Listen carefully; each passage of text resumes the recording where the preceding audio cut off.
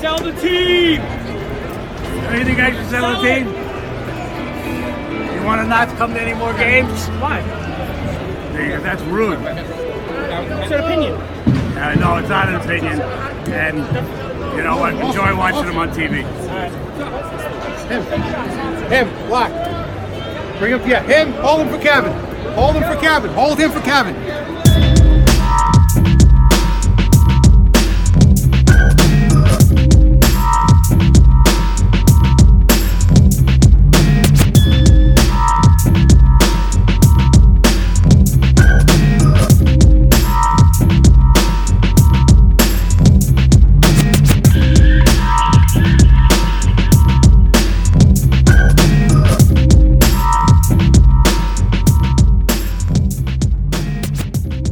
You and me tonight, right?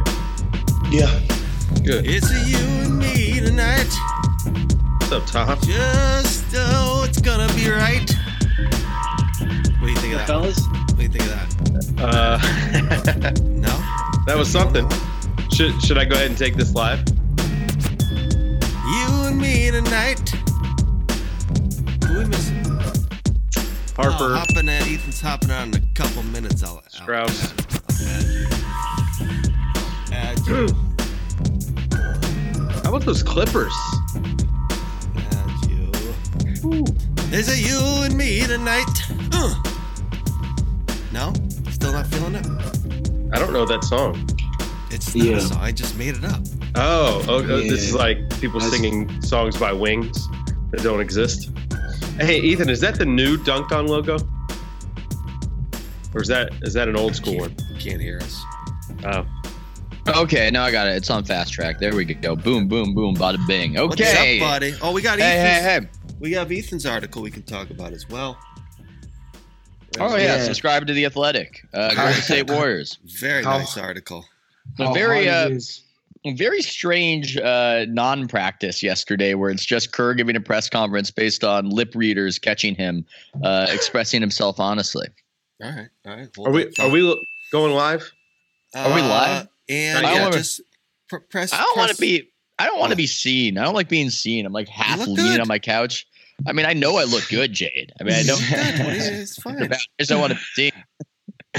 I've got one of those propeller hats on right now. Regular Woody Page. Look at Waz. He's sharp today. Yeah, super sharp. What's up in your eyes, Waz? We got Big Caberstro up there. I love it. Super sharp. No coffee, no tea. I woke up an hour early because I thought we were going at 9. Wait, why no coffee? Make some. Because I don't know how to use the espresso maker in here. So Jesus God. I usually just go to McDonald's. Oh my goodness. Are you an 80-year-old woman? What are you? Exactly. Do you get the senior discount?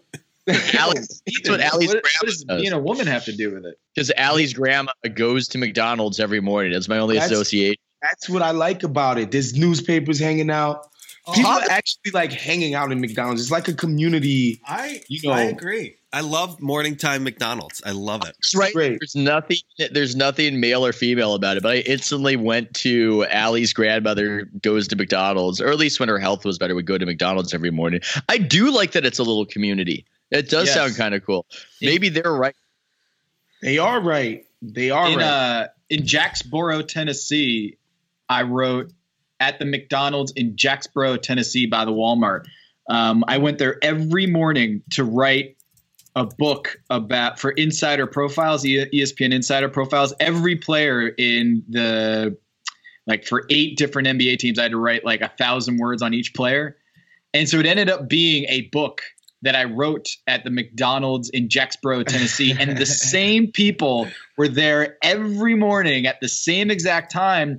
And it was social hour. It was they sat there and they hung out for 2 hours. And I was there all day. See, go ahead. Probably looking at me like, who spot is is Hardee's. Do 4. Go ahead and press play. We should be doing more of that, not less. Oh, we're live? Yeah, we're live. We just went live for the McDonald's. We just went dark apparently at Ethan's. Yeah. So in Richmond, the morning spot for the old folks is Hardee's.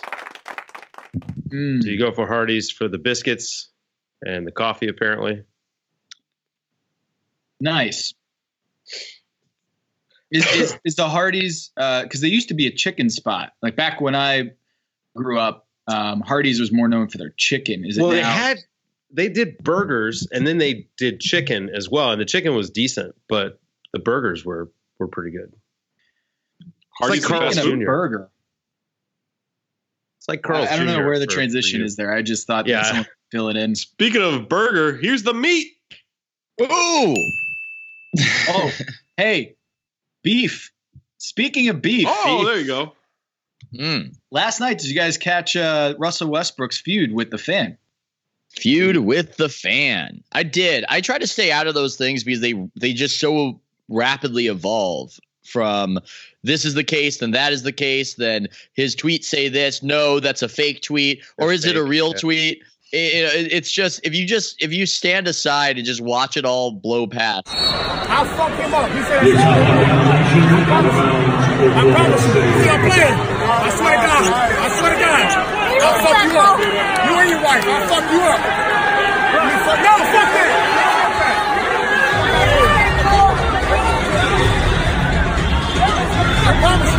Everything I love. Young man and his wife in the stands told me to get down on my knees like he used to.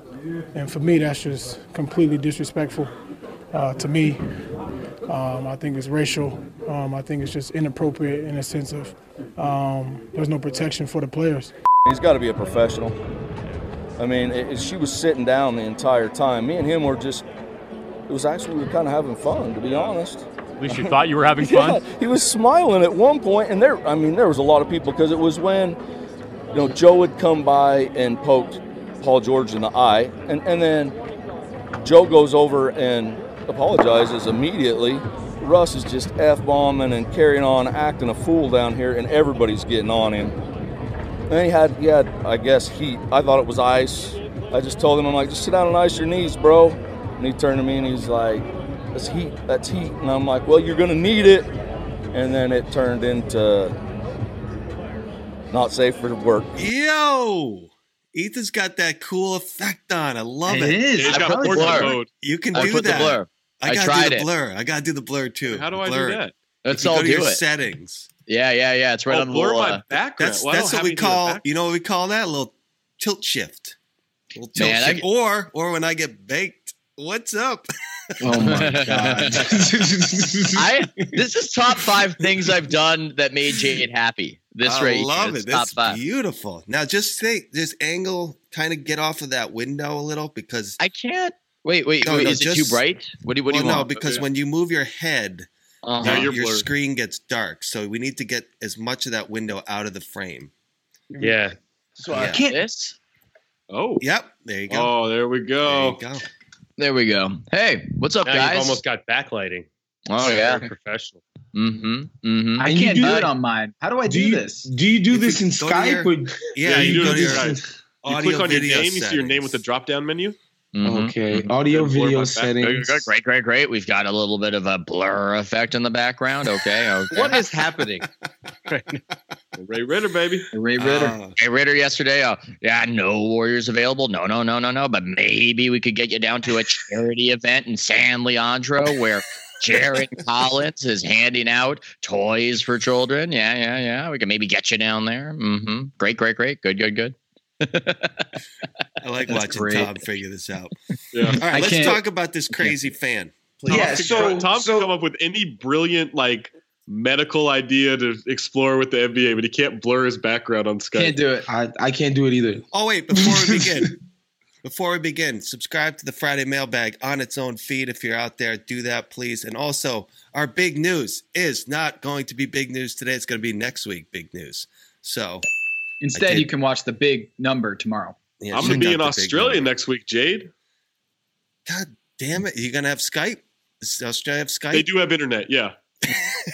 It's But going to be it'll like be 3 in the midnight. morning. Listen, glad I know Hey, I know that it's going to be a crazy time difference, and I'm gonna be a trooper. Wait, I'm how gonna, long- honestly, how when long you going traveling for? abroad, man, you can never really count on anything working Right. out in your favor, internet wise. I'll be at my sister's place for most of it, so I You should going be for okay. 2 weeks?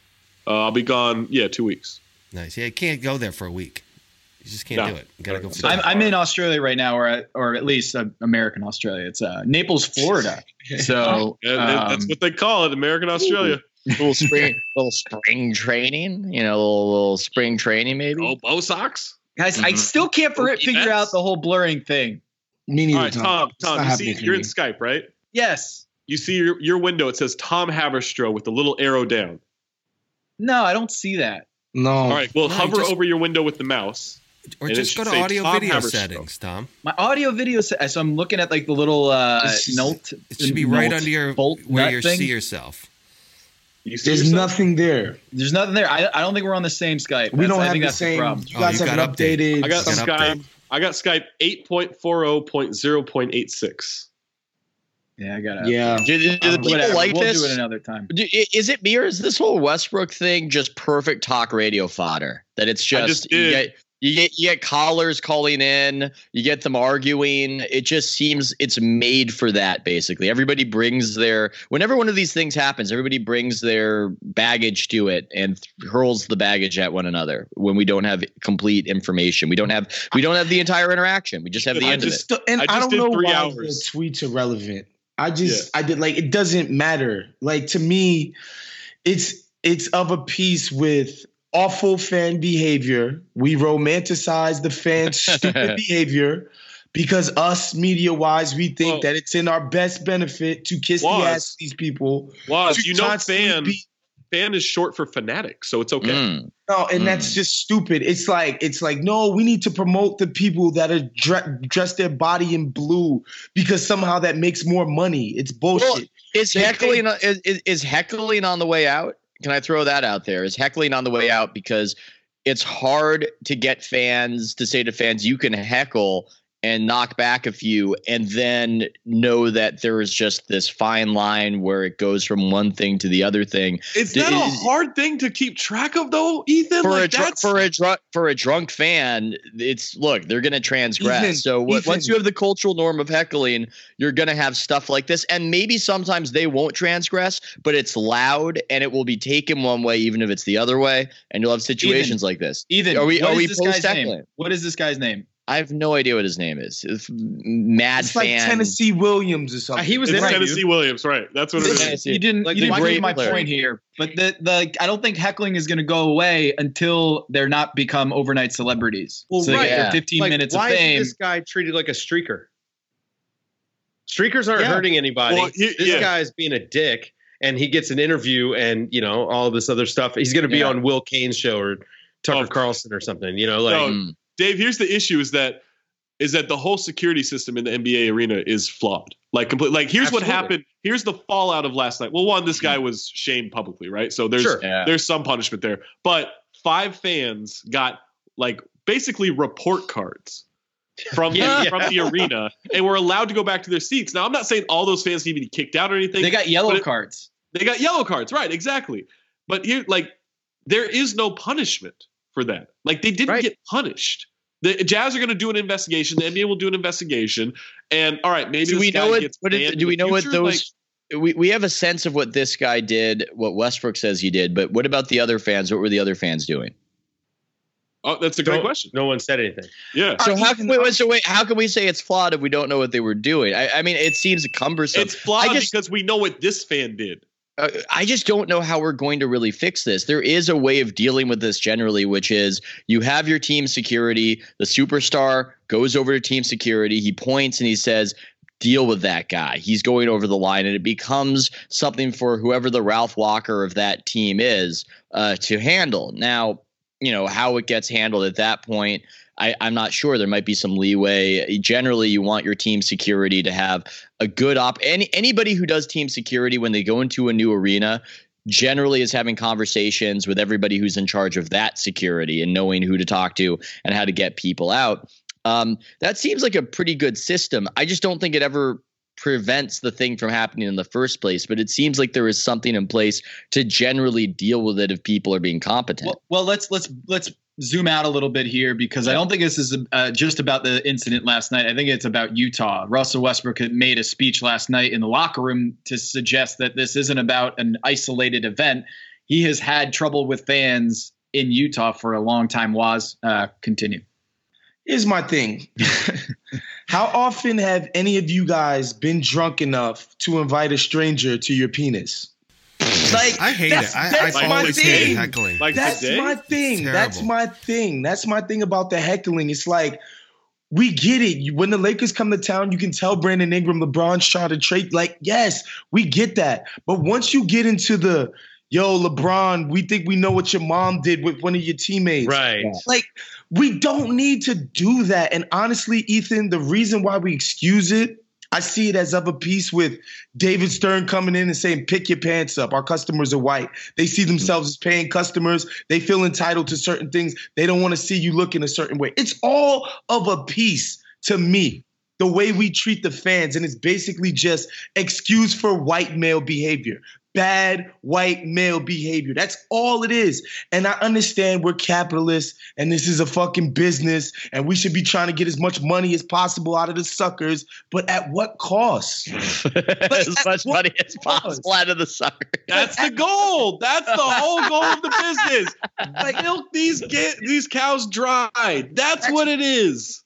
That's why we can't deal with fans as if they're adults. We would never be like, yo, you're going to some crazy fancy restaurant and you're paying $80 for a steak. You get to berate the waiter.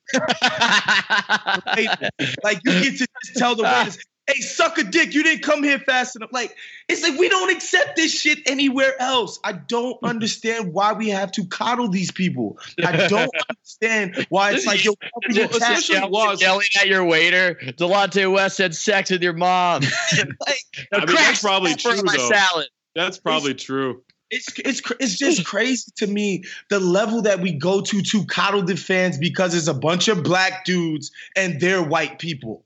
That's literally it. Especially with the fact that it's not like that seat won't be filled the next game, right? And by the way, it's part of the conversation that Ethan's having, Russillo's having about, hey, maybe we're taking player empowerment too far. Because guess who's not going to like it? The fans, the customers. They're not. It's like these people can't hold two thoughts at one time. People generally can't, but counterpoint. I don't see it. I don't necessarily see what you guys are talking about. Like, is anybody, if this guy said what he said in the way Westbrook says he said it, are there a lot of people defending him? I just saw more people shitting on fans to do that, as they should. I mean, this is even if it is somewhat socially acceptable, like Waz says, or socially accepted. I shouldn't say it's acceptable. It's socialized fans to be that you yell terrible things at players around the court. I still don't see a lot of defense of it when somebody gets held up and gets publicly shamed. I saw the public shaming. I saw this public shaming of the guy for doing this. Well, that's because you follow a bunch of blue checks, Ethan. That's why. That's why you saw a bunch of public shaming. But if you think the rank and file Utah fan thinks this guy was completely out of line, you're wrong. No way. The rank and file Utah fan is I don't have any. This is what we do here. This is how we behave at games. I think to Tom's point about the whole Utah conversation, like, look, I spent 2 seasons there. I was in the crowd where they sit you, but I wasn't close to the court. So in terms of the area I sat in, I didn't hear this kind of stuff. But I'm not near the court, and I can say that I've had enough players coming through there, whether it's players on the Cavs, the Timberwolves, the Grizzlies, the Thunder, whatever. There are enough players, enough coaches, enough media from the outside that come through here or come through Salt Lake City and say, yo, this happens a lot, to where it's a problem. Whether Jazz fans want to admit it or not, it doesn't mean your fan base is racist, right? But there are more. By the way, wait, hold on, Waz. Hold on, Why do we even have to go to racism? Right. Just behave better, bro. By the way, I agree. By the way, without knowing completely, just based on what the fan said, and I felt he was lying about some of what he said, and based on what Westbrook said, I strongly suspected that what was going on when you were talking about knees and knee pads and all that was something that was maybe homophobic and not necessarily. I can't prove it. But that was just my first impression based off the 2 accounts. Can we do a segment called Ask a Black Man? Because I have a question for Waz. Sure. All right.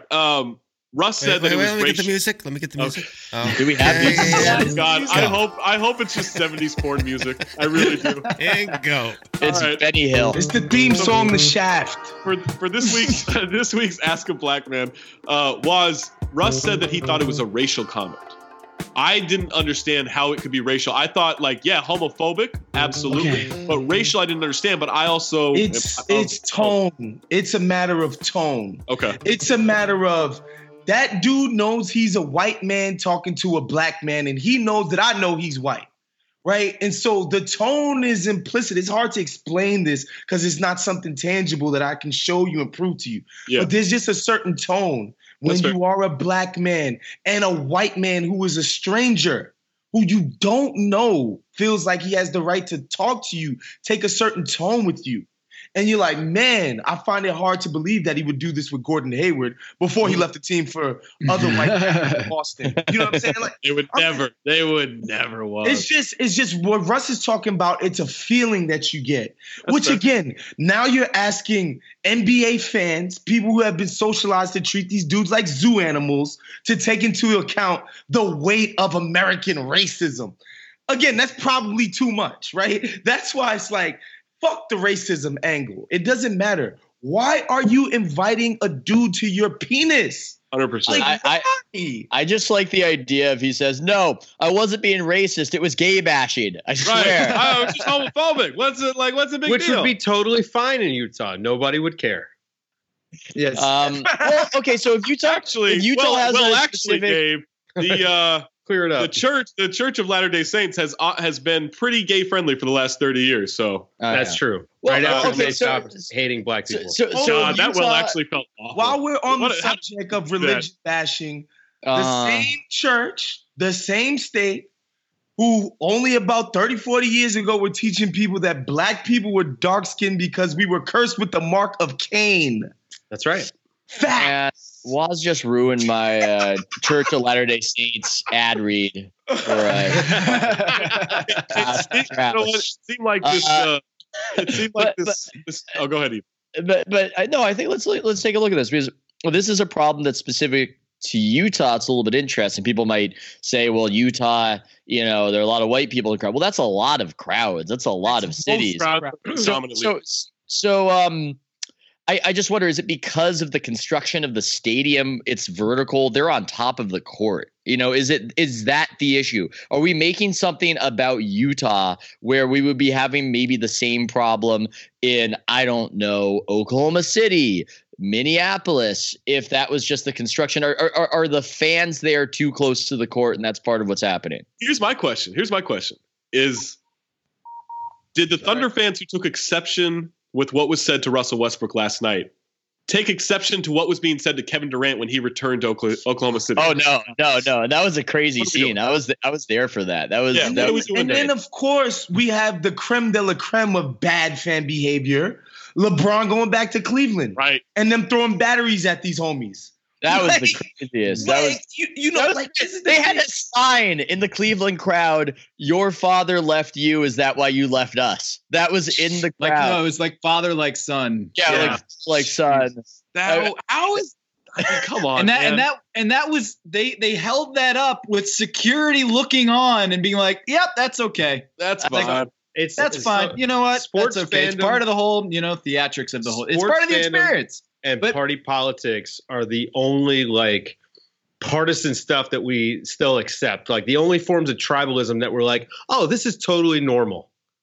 And again, there's an idea out there, and people who I love and respect, like Sam Esfandiari, are like, yo, this is part of the cost of doing business. Right. And my thing is, like, I know we want to make basketball bigger. I know we want it to be more broad. I know selfishly we want to make more money off of it. But at what cost? Right. Like, I personally think the culture around football is disgusting. Yeah, they make the most money. They're the biggest sport. But you feel nasty watching football. And this is part of the reason, man. Like, part of the reason is how they treat these dudes. How everybody, and that goes from management onto the fans, their attitudes toward players. It's just acceptable that these guys are disposable. They're not human beings anyway. I think also there's a bit of entitlement here because this guy, I'm guessing, I don't know if this is part of his complaint, is I paid my hard-earned money to get these seats, and this is how I'm treated. And I feel like that's part of this is like it's hard to police this because often the people who are closest are the ones who are dropping the most money. And therefore the teams are like, yeah, do we really want to antagonize our season ticket holders that pay thousands of dollars to get these close seats? And that's where it gets a little bit more complicated because the business aspect is we don't want to make. This is why I'm saying what I said at the beginning. We might just need a social norm of maybe heckling has got to go. I just don't. I don't know. I mean, that's weak. I think heckling is fine, man. It's just that like it's fun up to a certain point. Being just seems like it's angry is just not fun. Like. So that's what we need people to. Yeah, but heckling is mean and angry. Generally, not really. No, some of it's in good-natured fun. It's fine. Like it's hard to parse. Like shouting "you're a bum" is okay versus when it gets a little bit worse. And then you can say, "Hey, Russ, you're trash," but not say, "Hey, get off your knees." Those fans in college were talking about JJ Redick's sister and talking about herpes and all of that. Like, is that on the line? That's beyond. That's past the line, right? What are we doing? What are we doing? We have to move to tennis rules. You can't do anything but clap after the play is over. My problem is, again, we've socialized fans to think this is what they're supposed to be doing. This is what we show on SportsCenter. You're not a real fan if you're not telling them to suck your dick. Like that's just how it is. And by the way, you're 100% a real American when you just straight up can walk around public and not think about the subtext of the fucking country that you live in, bro. Sporting events that aren't golf and just yell vile. That they just get all their warlike catharsis out. Honestly, Ethan, we should have more of this in golf. Yeah, that's a problem. Golf doesn't have enough, and these other sports have too much. They have too much. Yeah. Jade, are you with me that this fan had no chill? No chill, Zach. That happens to be Gilbert Arenas' podcast too.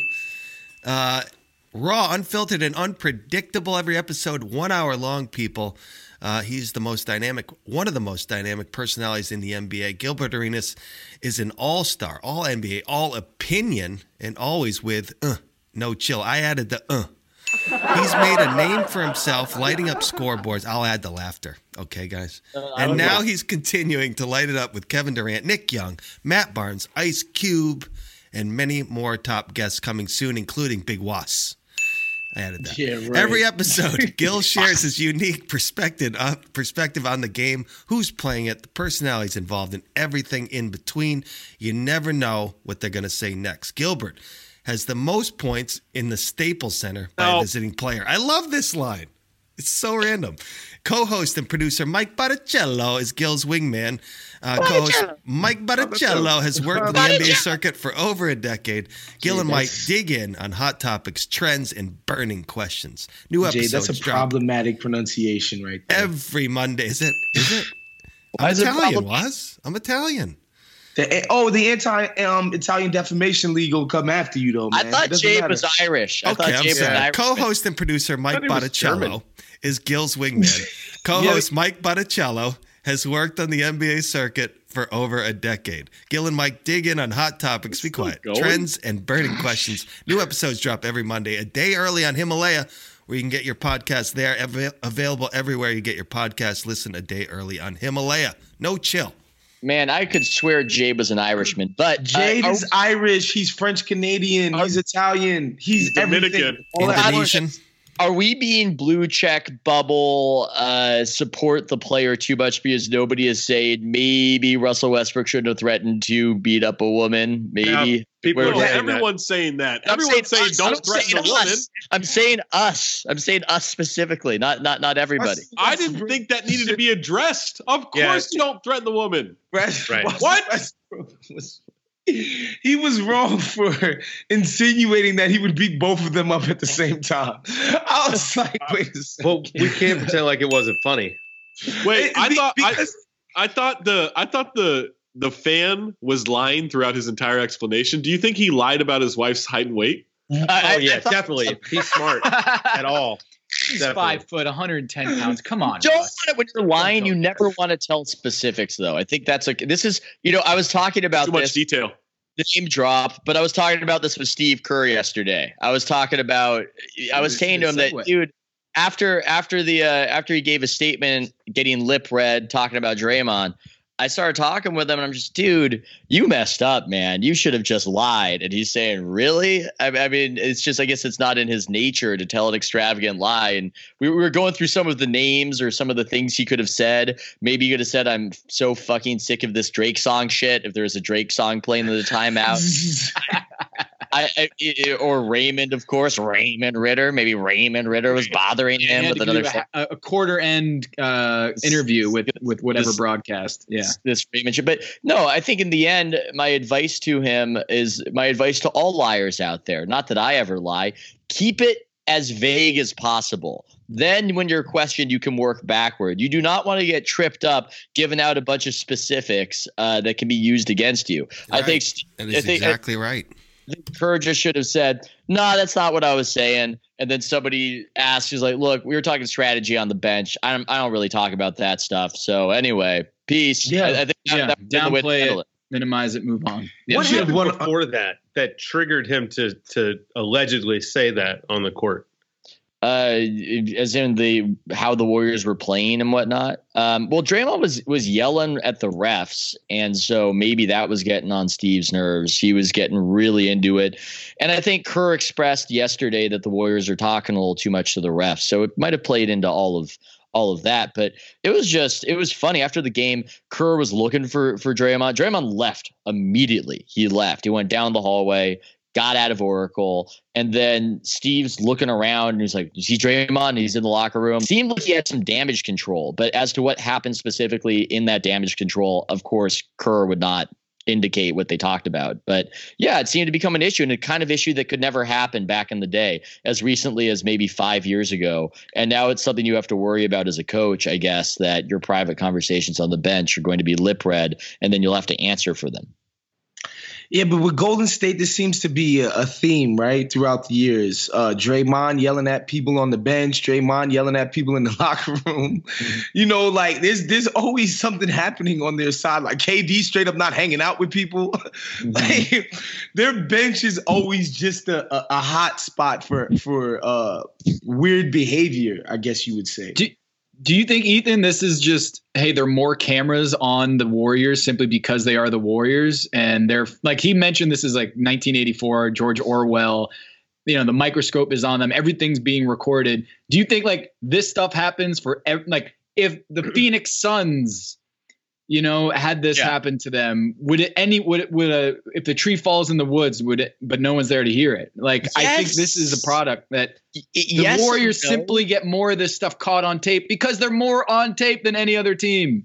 I think yes and no. I think it's both because there's more attention on the Warriors, but I also think that with the Athletic accepted, of course, I think that our media out here in the Bay is a little bit soft. I think that I think about some of the stuff that's going on here. I mean, KD had another weird press conference before this game that was just surly and just bizarre, and nobody. It's like he has intimidated people into not even talking about it because people don't want what happened to me to happen to them. And you've got this strangeness where he's wrapping his face in towels like Sub-Zero and wandering away from the time. Imagine if that was happening in New York. I mean, I'll put that to you guys. What happened to you? What do you mean happened to what happened? What happened? What happened? He's a cautionary tale, Zach. He name checked you and you said, "What's up?" Like I got famous. I got more famous, but people don't want the discomfort of getting more famous. That is way. Soft. No, and I'll say that's why I laughed. It's sunny out here. People ride around on Segways. It's a different environment. But I think to myself that there's a lot of attention on the Warriors. But when I hear Bob Myers on the radio talking about how hard it is, I think to myself, man, if this was New York with some of just the weird stuff that's happened, I feel like there would be so much more attention. The real Sub-Zero was the Warriors shooting against the Suns. Am I right? Oh. But wait. Ethan, over. Do you think that KD is responding to the Orwellian nature of covering this team, so he's going to cover up his mouth? Maybe. I mean, it's hard to really explain whatever that one's about. I just wonder what would happen if it was the Knicks and they had a lot of attention on them and their superstar free agent was 30 feet from the timeout huddles a lot of the time, just standing by himself with towels wrapped around his face like a mummy. I mean, I don't know. Maybe nobody would talk about it. I mean, so you mean what we'll be doing 2 years from now? Yeah. And this is the thing too.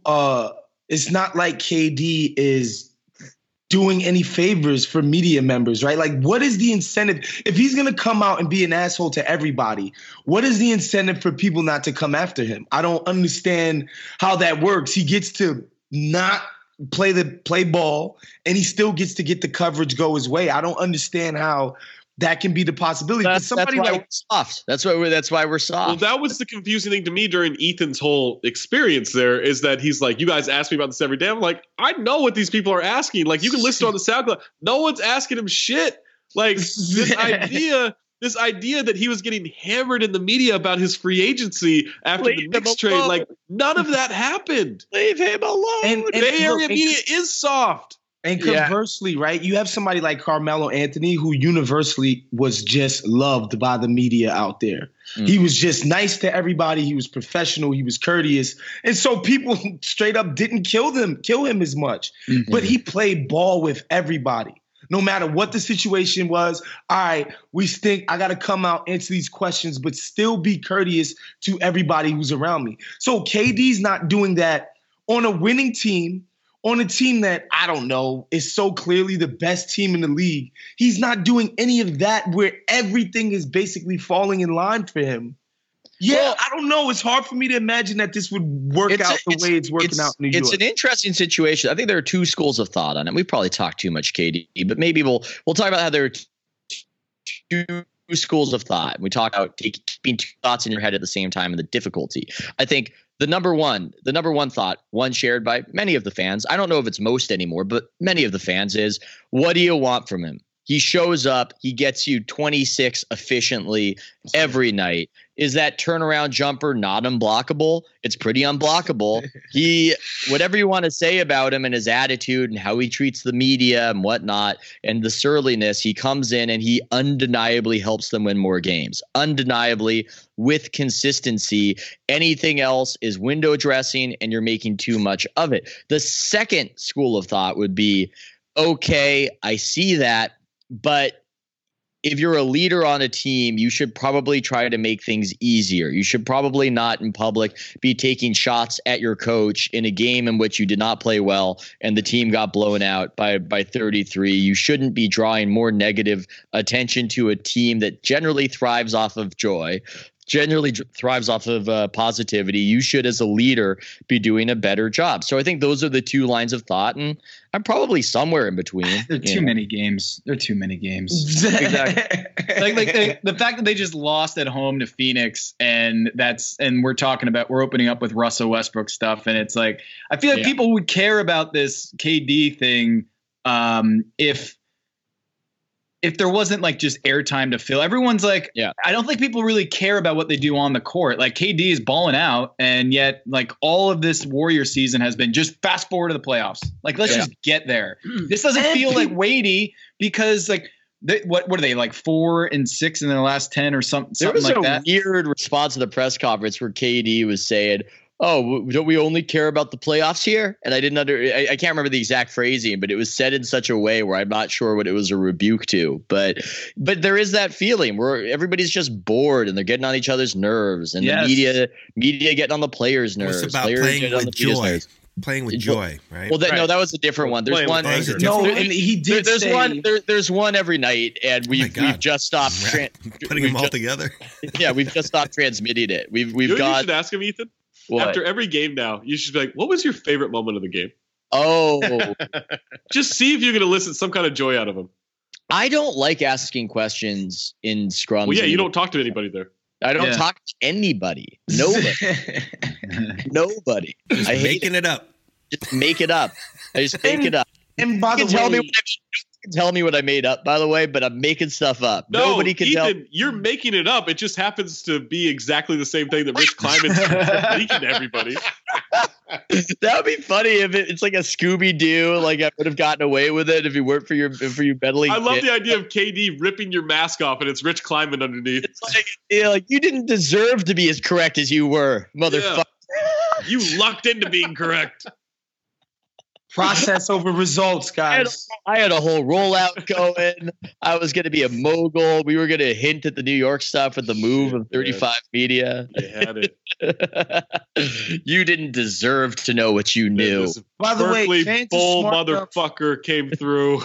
Fans are smart enough to know that even losing to Phoenix, it's hard to envision this team losing 4 times to anybody. Yeah. It's still tough. It's still like, really? It's hard, but like, can I paint this scenario for you? This would be this week's. I don't know, guys. Oh, no. Let's go. Let's go. We're ready.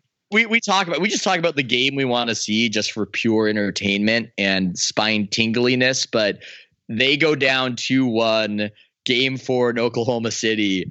That crowd, what is that going to be like if that happens? That is the scenario I think I want to see just for pure entertainment. And I wonder what we would get. I think we will have another incident in the playoffs where the Warriors are facing elimination. Like I do. Yeah. I think they're gonna mess around until they have their backs against the walls, and then they'll come to play. Yep. Mm-hmm. So are you just suggesting what we saw in 2016? It's the same. No, they were down 2-1. 2016, they weren't messing around. They were getting their asses kicked. Yeah, that Thunder team was good. Like they were getting. But this is the Coke Zero version of that Thunder team. Like that team's not doing this. And also, this team is obviously better than the 2016 team, right? And there was no KD dynamic at that point. That's what I'm saying. And so, last year against Houston, like a lot of people were like, well, they took them to the brink, and Houston just missed open shots. I'm like, did we really think Houston was going to win that series? In the second half, yeah, I think we thought that. I think most people, generally when you're down double digits in the third quarter, generally the odds are against you don't have Steph Curry, Klay Thompson, Kevin Durant on your team.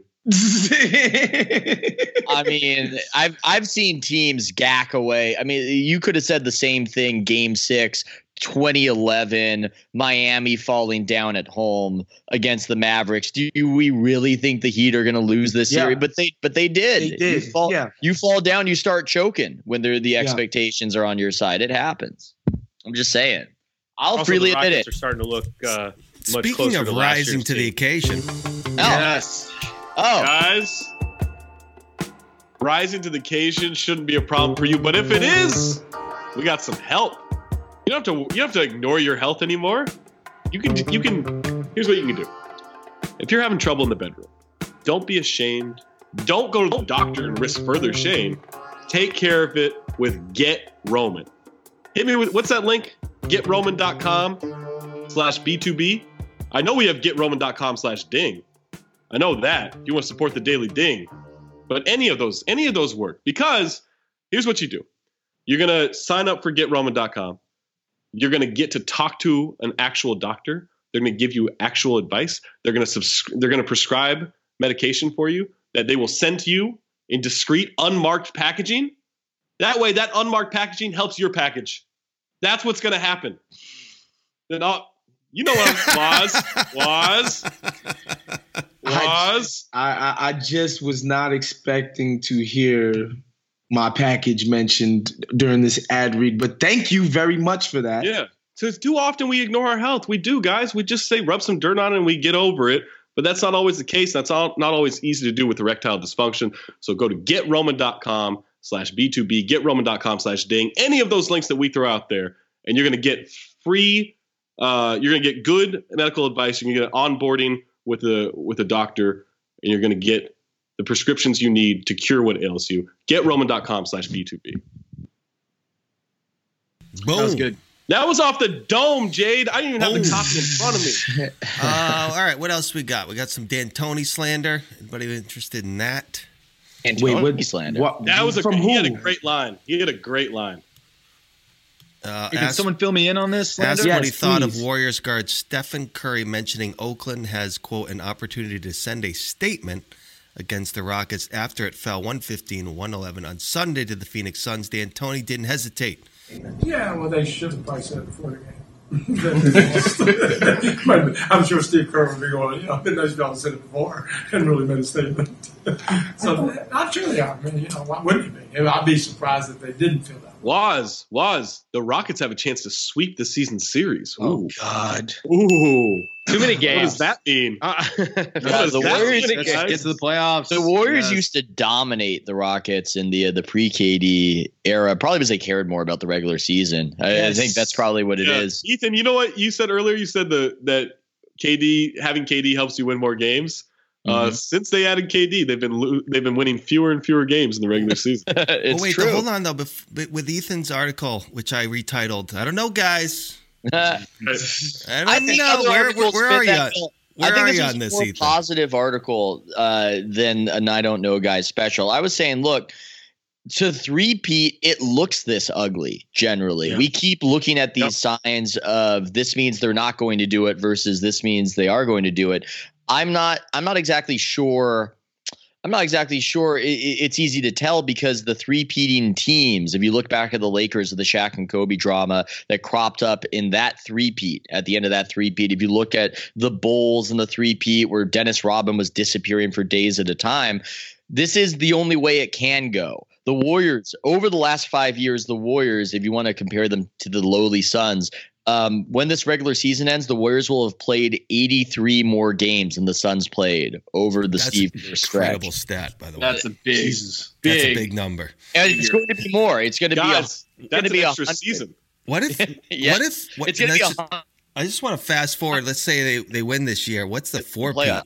What's the four-peat thing going to look like? You got to go back to the 60s with the 50s and 60s with Russell's Celtics. What do you think the drama was back then?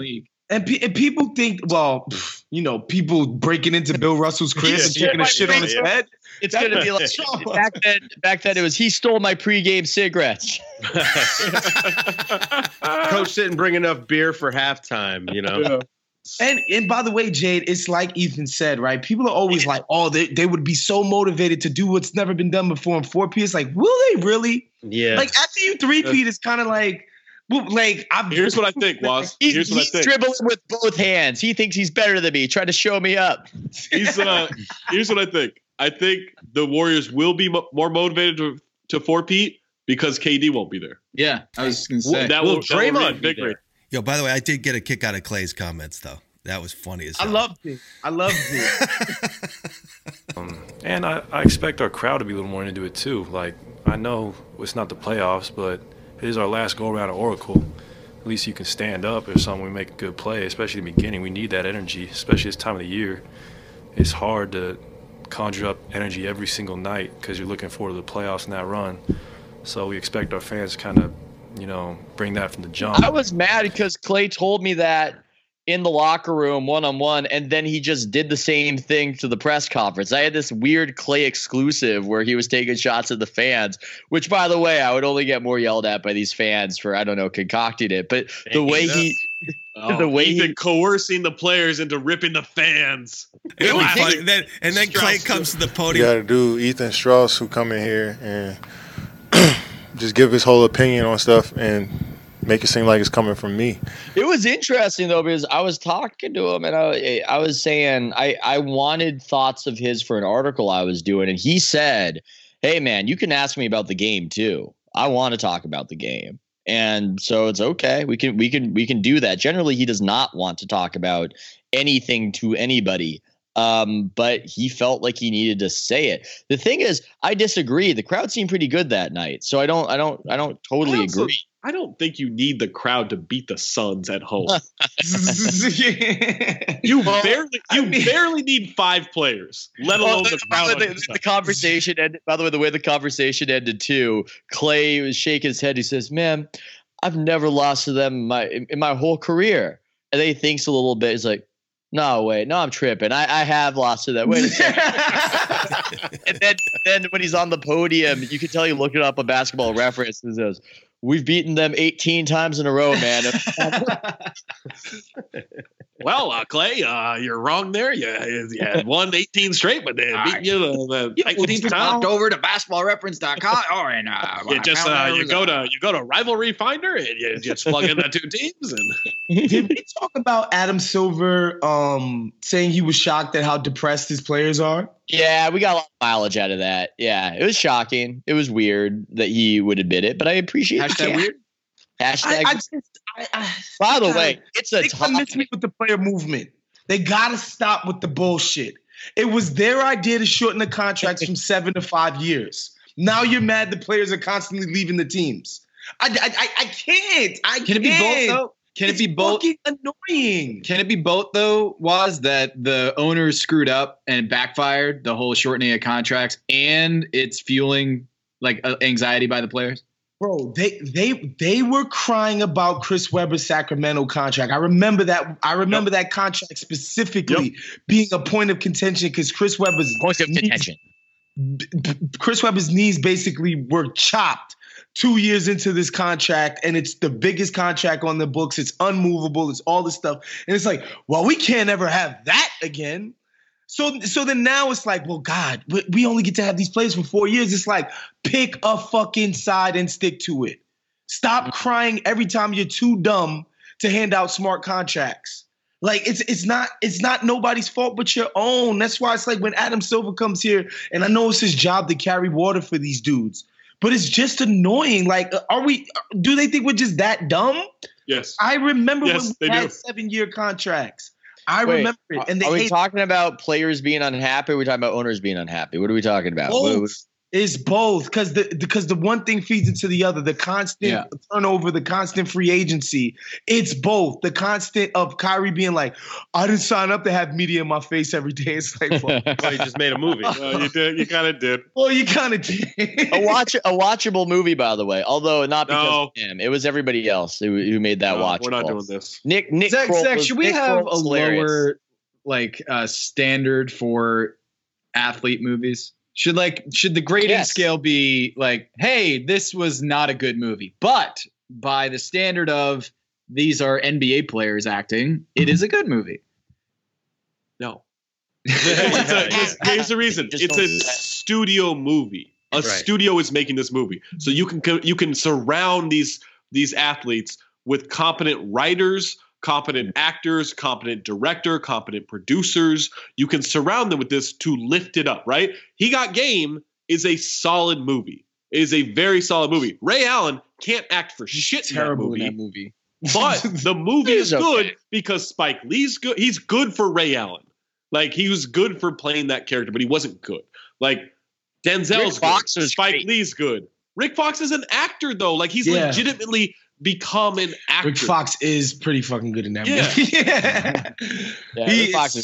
He is so believable in that character that he was playing, bro. Yeah, he took in the show Dirt, which I think was an FX show. He gets entered by a champagne bottle in a hot tub. He sold that. Motez in the chat saying Chris Paul is an underrated NBA actor. Get out of here. That's a good show. That's a good show, guys.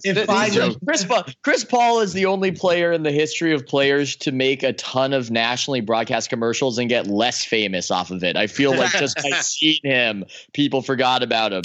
God, those are terrible. Hey, but not to change the subject on Chris Paul, but Tales from the Sloan Conference last weekend when I was there, George Karl said when he was playing, all they would talk about in the locker room was Days of Our Lives. Yeah. Really? Popular show. That's not what Jim Barnett.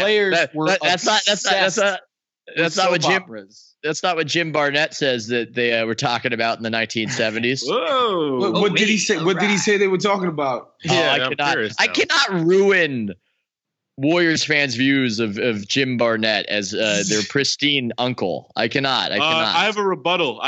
Ethan. You absolutely can.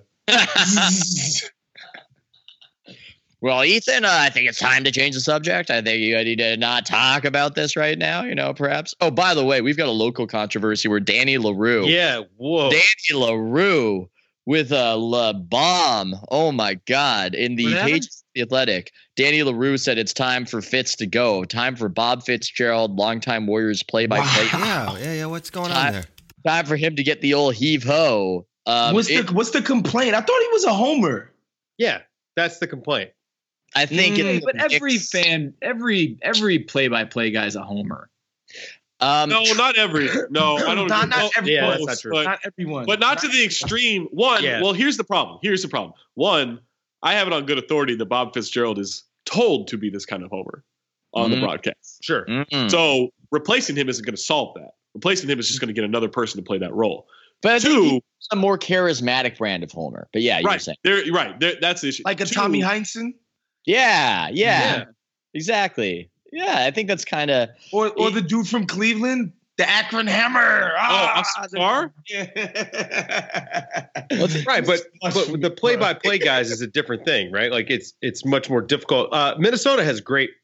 I mean, they're kind of homerish, but not like too. Yeah, I would say this season actually they've been the most homerish I remember them being in the last 5-6 years, which is a little weird to me. But I think there's also been a lot of drama around the team, so they've kind of entrenched themselves with certain storylines. Yeah. But they still do a pretty good job of not like lying during a replay. Yeah, I'm sorry. I've been listening to Walt Clyde Frazier for damn near 20 years now. When the Knicks are making jump shots, scoring, playing good defense, he's like, "Oh, look, they're playing good basketball." When they stink, he's like, "Oh, this team sucks." Like straight up, he's just telling you what's in front of him. Here's the media. Yeah, here's the concern with replacing Bob is that there could I don't think Bob Fitzgerald is very good at his job at this point, right? Like I think he's more character than actual play-by-play. But I would say the concern with replacing the homer for a non-homer, if that were to be the case, is I do think fans revolt because look what happened with Portland's team. I thought Mike and Mike, not the morning show, but the Mike Rice and whoever the other guy was, I can't remember his name, but I thought those guys were really not good. But Portland fans loved them. They were terrible. They replaced them with Kevin Calabro, who's got so much the better. best in the business, and the fan base doesn't really rock with the broadcast yet. Now they still have to get used to it, like because they're so used to this Mike and Mike situation. But there could be legitimate backlash just in terms of how fans view a move like that. I don't know how the fans feel versus fans who don't know about any of that stuff feel, right? They might just like the homerosity. So it's hard, but I can say as a viewer, my experience has been improved by 1,000. I would avoid Blazers games before they made that switch, and now I seek them out. I think it's so huge for the way your team is remembered and the general feeling people get to have a level of panache to your production. Right. See, I think this is the thing. I think even we like that shit. I did like the fans and how they're socialized to think this us against them mentality. They love the homerism of Sean Elliott. They love it. They love it. NBC, you think there's nothing to NBA and NBC with the crescendo and the Marv Albert intro? Well, okay, but those are national games. They know when they get a national game, they know that Chick Hearn meant a whole lot to me. I can say that, and I can say that I'm obviously not the only one to feel that way, that you had this professional who had his own style that bundled into all the memories of the Lakers, and it matters. And so, look, I'm not advocating one way or the other way. I hate all the Texas broadcasts. I hate every single last one of them. No. Dallas is really good. Derek Harper's good now? Derek Harper's been good. Mark Follow is excellent. Derek Harper's not for me, bro. But are we just I have another thing. People were pushing back and saying that Danny should not have said what he said because a media member should not advocate for another media member to get fired. That's an interesting line of argument. I certainly wouldn't want other media members advocating for me to get fired, though they probably were on radio. I think we've pushed that before. I think we've seen that. Yeah, it probably happened on Bob Fitzgerald's radio show, but I don't know if I buy that either. If we say that players should get cut, why is it okay for me to say, well, Quinn Cook is the guy who should? But hang on, but nobody's advocating for any players to get cut. They're not like writing an open letter saying, hey, the Warriors should you need to cut Draymond Green because he's a distraction in the locker room and he's just not very good at basketball. That's a completely different thing, right? I mean, I wrote that David Lee should get traded. I mean, is that similar? I don't know. It's kinda. Just, yeah. I mean, it's along the same lines. But it's not like he loses a check, right? Right. He just uproots his whole life and family. No big deal. Right. That happens all the time. Well, they get paid to play, they get paid game. millions of dollars. No, but honestly, and I've seen, because I remember reading about this and being like, all right, guys, like this is such a hipster take. Like, oh, my league pass experience is ruined by the homerism. But then, like, it's true. I've started watching more League Pass, and and I'm just like, man, like with the sound on, like, yo, it's tough. It's tough. A lot of these places where they're just like. They're like complaining about the refs, like tallying, like, well, we only got this much of fouls and they got this. It's like, yo, what are you doing, bro? So what are the democratizing of the NBA League Pass, where like they're no longer in their bubble, the only in their market. Yeah. So like now everyone's like, wait a minute, this is how they really talk about their team. It's a national product. It's a local product that's also a national product, and that is a tension that's hard to reconcile. By the way, I would love to see Adam Silver get involved and be like, guys, we got like normal people watching your games now. Like, can we just like tone it down like a little bit? We get it. The fans love it. The fans want to be patted on their asses. But like, can we like just tone it down just a little bit? You know what it is, though? I think this is what it is. And it's hard to really explain. But there is a difference between genuine, heartfelt homerism and I'm a North Korean broadcaster and I'm fearing for my life and the fans can feel my disingenuous tone homerism. Do you think that that's what's happening? I'm not saying that's what's happening. It's state-run media. I'm not saying that's what's happening. Are you saying Joe Lacob has threatened the life and family of Bob Fitzgerald? Is that what light years, baby? Look, efficiency increased 23% after we threatened the employees' families. The stats, all the stats say. No, I'm saying that there is a heartfelt homerism of it's you and your friends and you want your team to win and you're filled with passion. And there's this other kind of disingenuous, I want to keep getting my checks homerism. And I think that the former can be annoying, but it's more well received than the latter. That's the claim I'm making. Speaking of Homer play-by-play people, Michael Kay on his radio show today is going to have James Dolan. Whoa! I'm sure this will go just fantastically. In his last, by the way, what I remember from his last Michael Kay talk or sit down or whatever was that he was like, listen, he literally said, I hired Phil Jackson so that people could shut the hell up and stop blaming me for things. It's like, what? I gave the keys to Phil freaking Jackson. Okay. 11 rings, whatever you want to call it. I hired him specifically. Teflon. Yeah. Specifically as a human meat shield. So I'm sure we're gonna get stuff similar to that on this, man. James are people throwing meatballs at James? Funny enough, Human Meat Shield was Waz's nickname in college. Daryl Morey just tweeted out a poem, by the way. I'm so sick of Daryl Morey and this "I want to beat the Warriors" shit. Oh my god. His act in the public is, at first it was charming. Now it's just like, all right, we get it. You know how to play the game. This is how you know that Daryl unfollowed Waz, was that otherwise it would have been just, I love the candor. More poetry. I love the transparency. He's not out here, trying to say the company line. He's just being himself. Not since John Donne's metaphysical. Not since John Donne's metaphysical poems have I seen such rhyme and rhythm. Oh my God, it's incredible. I still got love and respect for Maury. Honestly, make things that count. Now you're walking it back. No, it's not. Your slogan is "Less is Maury." No, because honestly, Tom, I can't be as big of a process hater as I am, and not have love and respect for what Houston has done, what Milwaukee has done, what Utah has done. Without sullying and disgracing my Even though game. Hinkie's his protege? Right.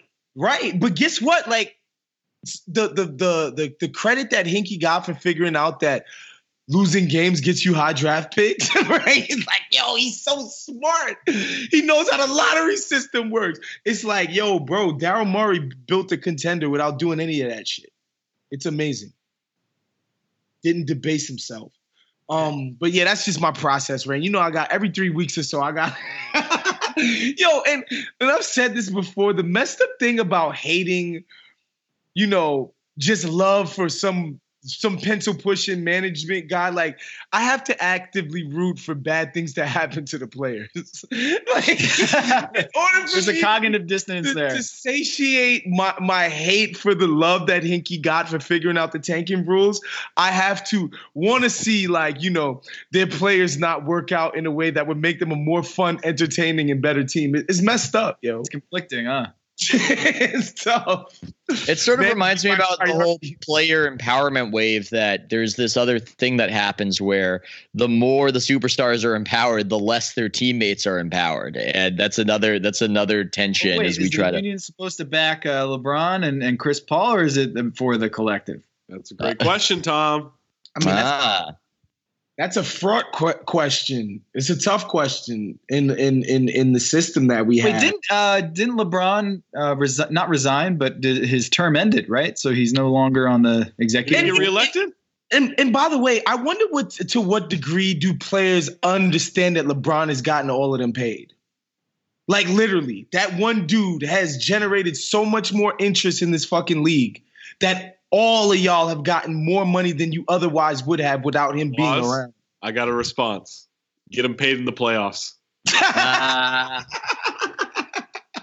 was the whole Pablo Torre magazine feature on Tyler Johnson.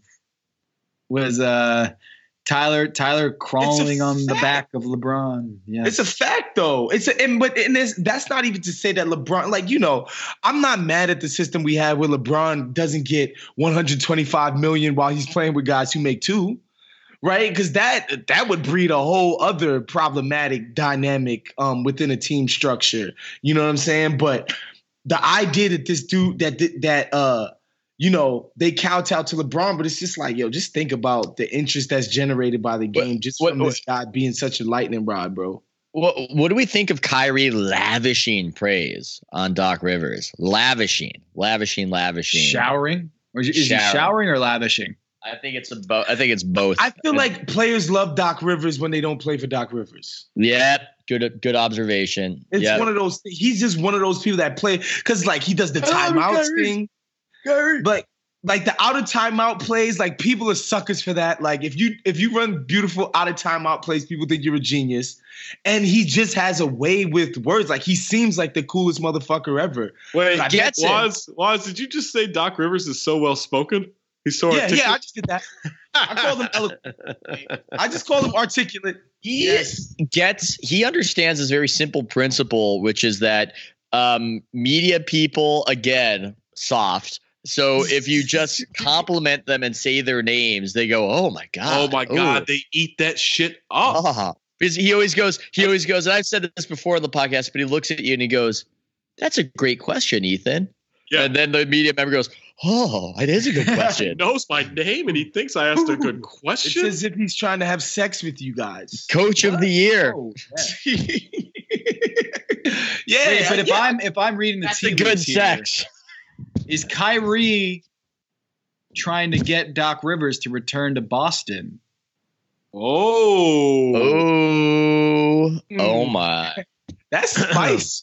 Aggregated. What would Doc Rivers be doing with this team? Spicy, would they be the 4 seed or the 5 seed?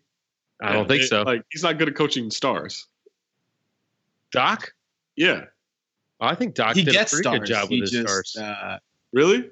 How'd that work out with Blake and CP? I think it did okay in Boston. Nobody now. It did well 1 year because KG and Ray Allen policed that whole thing. Like he's legitimately had one great coaching job with stars involved, and that was the year the Celtics won the title. Here's my rebuttal. Yeah, but they were also like kicking ass, and then KD messed up his knee. KG's knee. Yeah, they were kicking ass that season. My rebuttal is nobody's good at coaching stars anymore. This is the part of the player empowerment era. Anymore, or there in he goes general? Protecting Steve like, Kerr. Just never. I think it's just there has to be a champion every single year. So I think we overrate coaching ability to ego manage. No, just we talk about it, but who's good at it? You know, Popovich can't do it. I mean, let's go down the line. Coach Spo was pretty good at it. No, he wasn't. Ty Lue. Ty Lue was pretty good at it. LeBron left. Ty Lue, who isn't in the league, is probably the guy we could say. Yeah, but LeBron didn't leave because of Coach Spo. He left because of Riley. Fair enough. Well, there's a lot there. I think the whole situation. It's not because of one person. I think the whole situation. If you want to talk about player empowerment. I think that had as much to do with it as anything. These guys are so valuable that the coaches really can't tell them anything, and they know how valuable they are. And I don't see any coaches who are able to actually effectively manage that situation unless they are coaching just a Tim Duncan type. It just seems to be the case that superstar management is impossible now, generally speaking. I don't know. Some guys could certainly be worse at it. I just don't know if you could point at somebody and tell me that guy is great at it. Maybe Mike D'Antoni, who couldn't do it with Carmelo. I don't know. Yeah, that's a great – I mean, I've never thought about this shit because, like, at the end of the day, like you said, like, KD helps me win. Like, even if he's being a jerk, as long as he's doing the other part, right? As long as he's still putting forth effort. I think that's the big problem for me with Luke Walton, right? It's like, if you're not getting these guys to play hard all the time, and I get it, like, players should want to play hard on their own, but, like, to me as a coach, that's an indictment on you. Yeah, because your team just doesn't try. I would say this. He got them to play hard last year. I just don't think he's a good coach for a LeBron team. I don't think LeBron ever really gave him a shot. At least, look, I'm not around that situation. But that kind of seems to be the interpretation that he was DOA. And if you're DOA, if LeBron isn't really feeling you as a coach, then how are you going to coach? I just don't see it. Maybe are you saying that he should have somehow bridged that gap, and that's what you get paid all the time? I feel like that's your job. Yeah, I'm saying he never had a chance with the LeBron team. It's just like I'm listening to Arnovitz the other day, right? And he's talking about GMing, and he's like, yo, the main part of the job is selling your vision to your owner.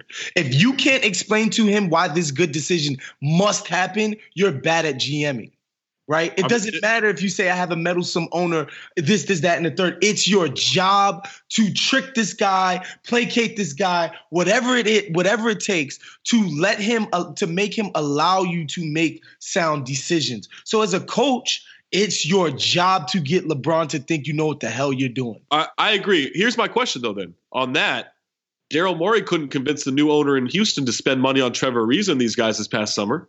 Like now, when it comes to spending money, it's not like they ducked the tax or anything this year. Did a whole bunch of moves to duck the tax this year. I'm not saying it's a luxury tax thing. I'm saying they specifically would not pay Trevor Ariza.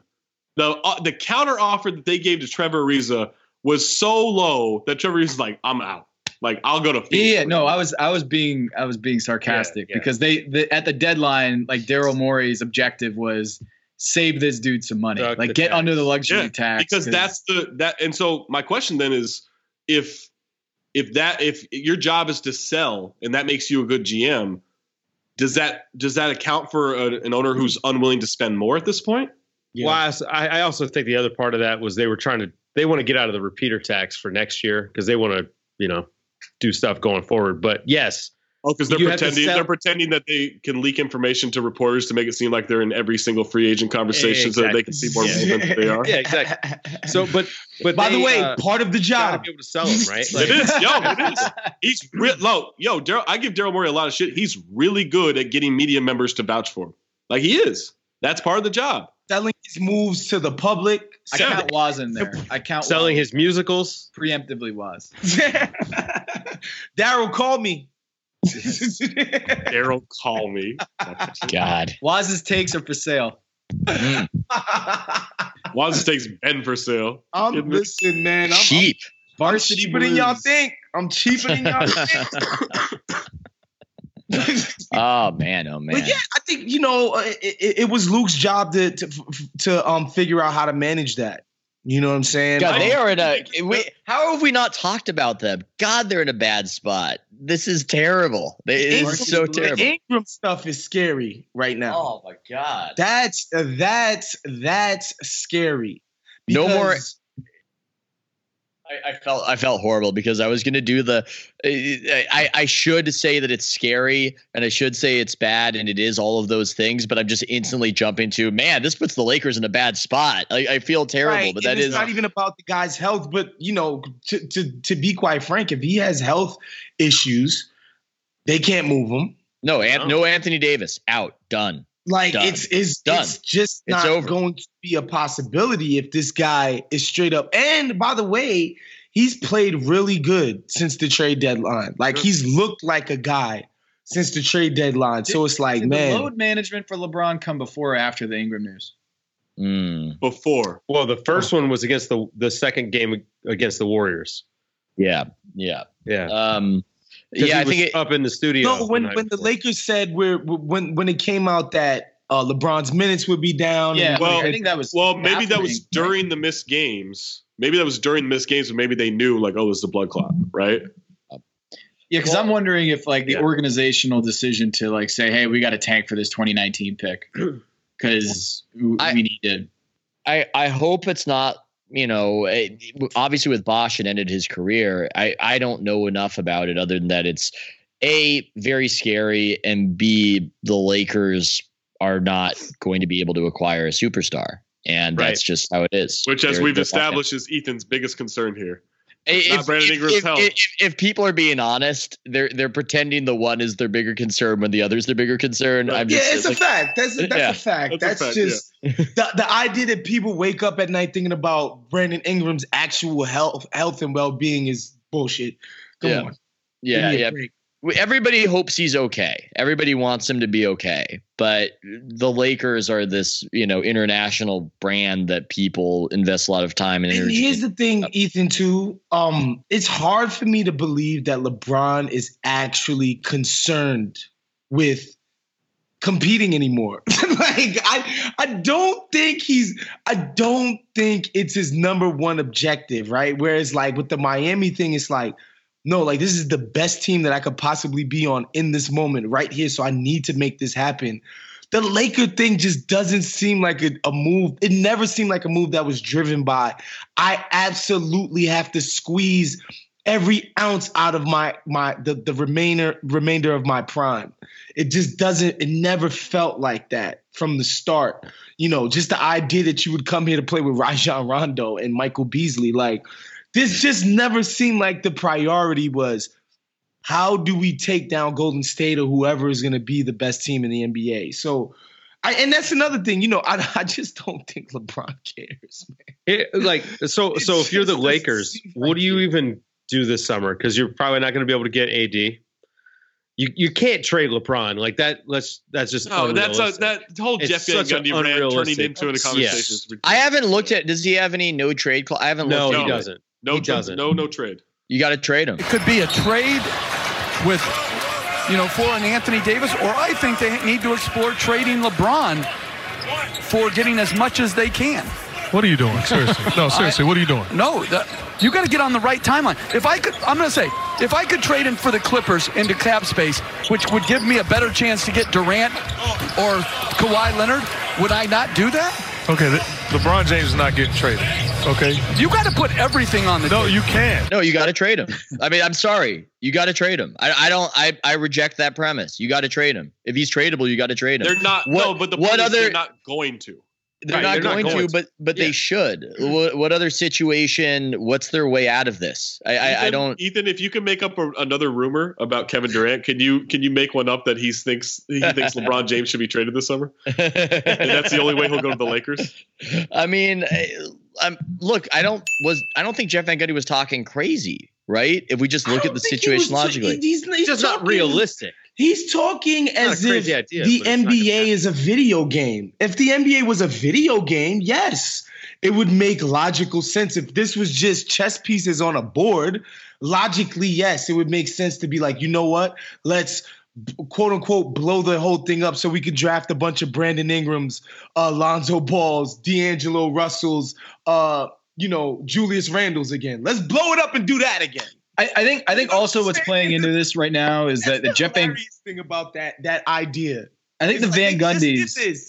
the Van Gundys are like a spokesperson for management, or I guess coaching. And so this is almost like blowback for LeBron's antics this year, or his agency's antics, where it's like, I think he's defending Luke Walton in some weird way, the coaching profession, that a star player has so much power in this league that it can torpedo 2 locker rooms and maybe even more. And this is what you get, is you're going to be traded. You don't have all the power you think you do. I think that's where this is coming from. I know. I think he's being logical. I don't think that's a fair interpretation. I think this is LeBron is what, 30, 35? Is he 35 or 35 in December? Ethan, he'll be 30. He'll be 35 in December. They don't have the assets to get the superstar anymore that they wanted to get. Maybe there's some sort of way out of this if you get creative, but I don't necessarily see it. And you don't necessarily have to do it against LeBron's will. Maybe you could come to him and say, look, we can find a situation that works for you. You want to compete for a championship in Philadelphia. Maybe we can start, we can get something going. I don't know. It just seems like a dead end situation. Well, can we hit the pause button until the free agency's over this summer, Ethan? Because doesn't this kind of, depend on that? To a certain extent. Yeah. Like I said, there might be, I don't know. It's hard for me to foresee all the cap machinations and who's available and whatnot. I just don't think that's a crazy or spiteful idea, given the way the Lakers are stuck now. Given the way they're stuck, can I offer? They're not going to do it. I agree that they're not going to do it, but I'm just saying it's a logical thing to at least explore. Is all I'm saying. I have a trade idea for LeBron. If I'm the Lakers, I don't go try to go get another superstar. I go try to get more young assets, more young players. I would trade LeBron to Chicago for all their young assets. That way LeBron can come to our live show May 18th at Lincoln Hall. Oh. Tickets are available, LeBron. Oh. Hey, he's not going to be doing anything in May anyway. You're not doing shit. You didn't make the playoffs. You got all this time out. Come on now. Come to the live show. Get yourself traded to the Bulls. My thing about trading LeBron is get yourself a Portillo's and swing on by. My thing about trading LeBron is that this is still better than it's still better than whatever Orlando's been doing for the last 10 years. Sure. That's my whole thing about trade. It's like, that's what we're trading for? To do that again? Like, to do that, like, what's the point of this then, right? And LeBron is still at a point where it's like, yes, I know we're judging it against AD versus, say, Jimmy Butler. Big drop off, right? Big drop, but that's still a team that's good. Like, LeBron's not to the point where him and Jimmy it would be so funny to come to Rich Paul and say, hey, don't worry, buddy. Your prayers are answered. Don't worry. We're getting AD to LA.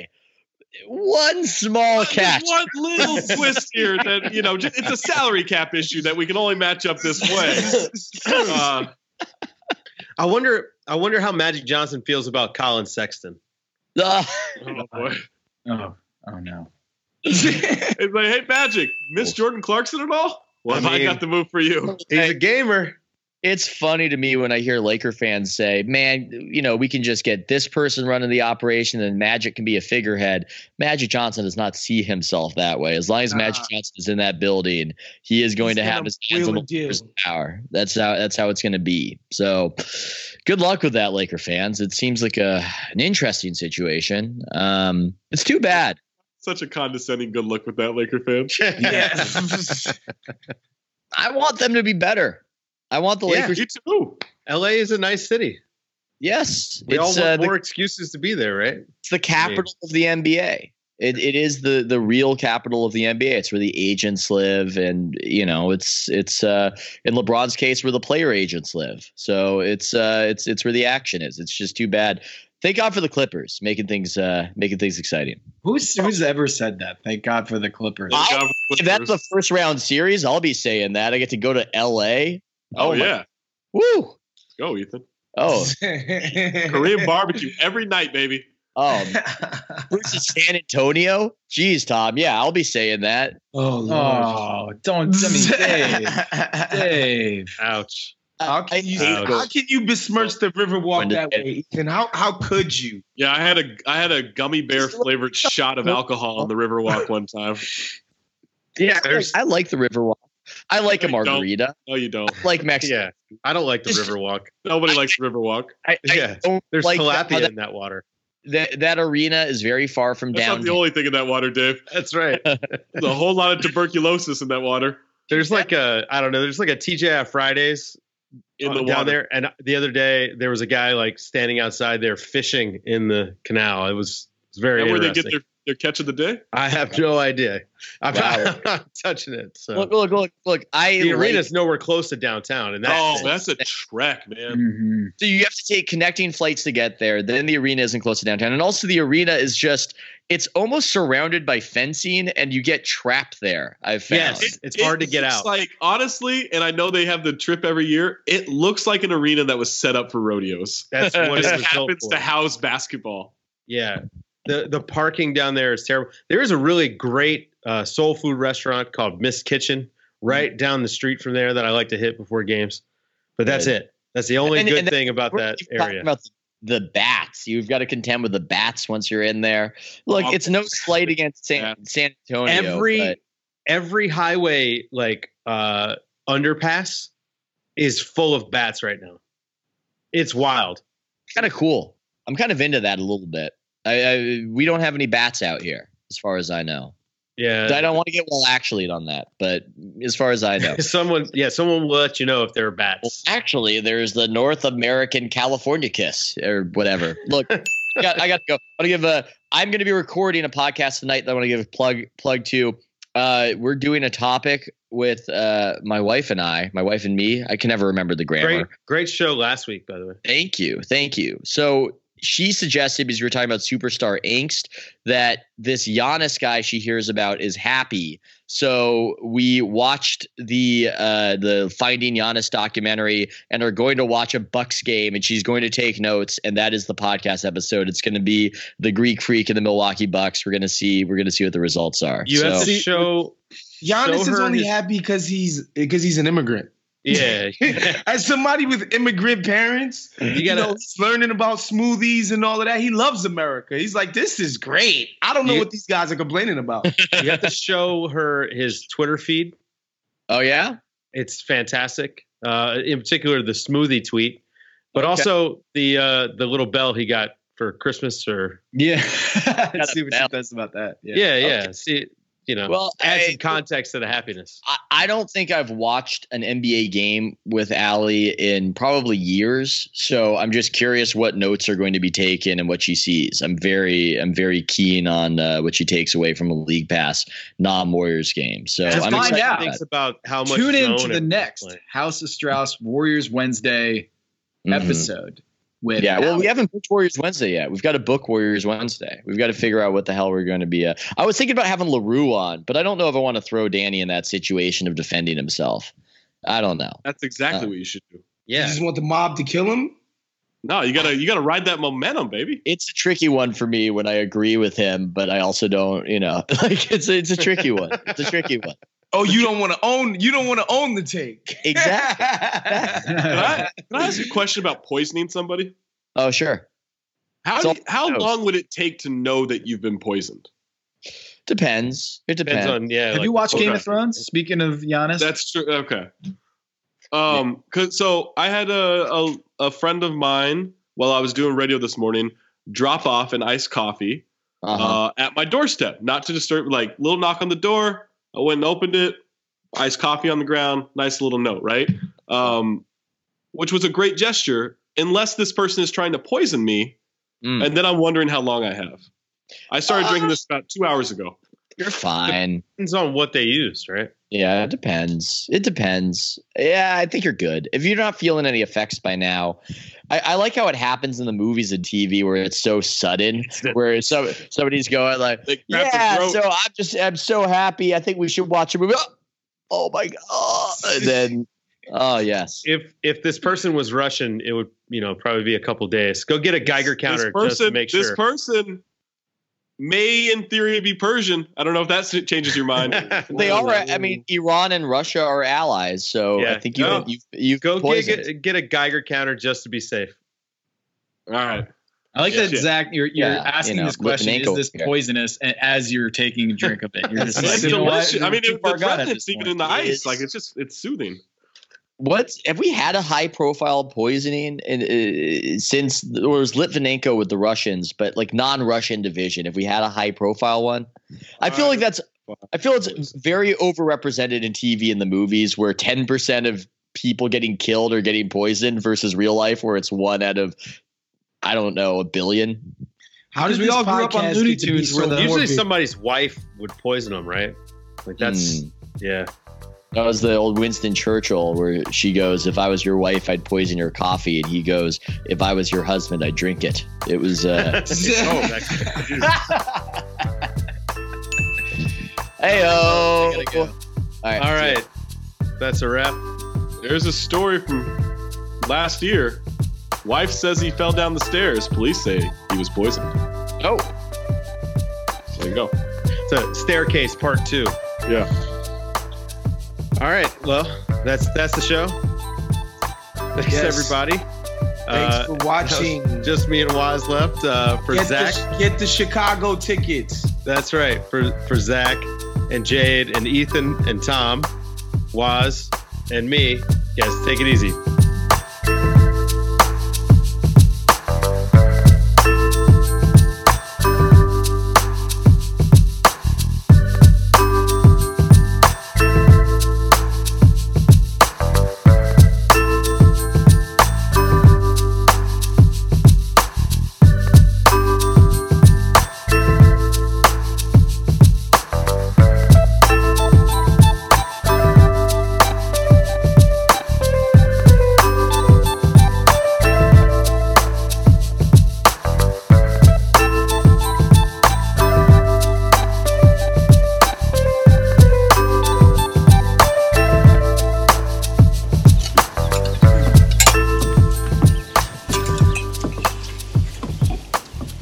Good. Knees washing down. If it please your grace, Lady Sansa is very tired. No, you'll wait here. I'm... Your grace. There's nothing.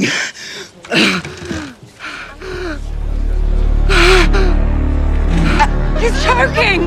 Calm the poor boy.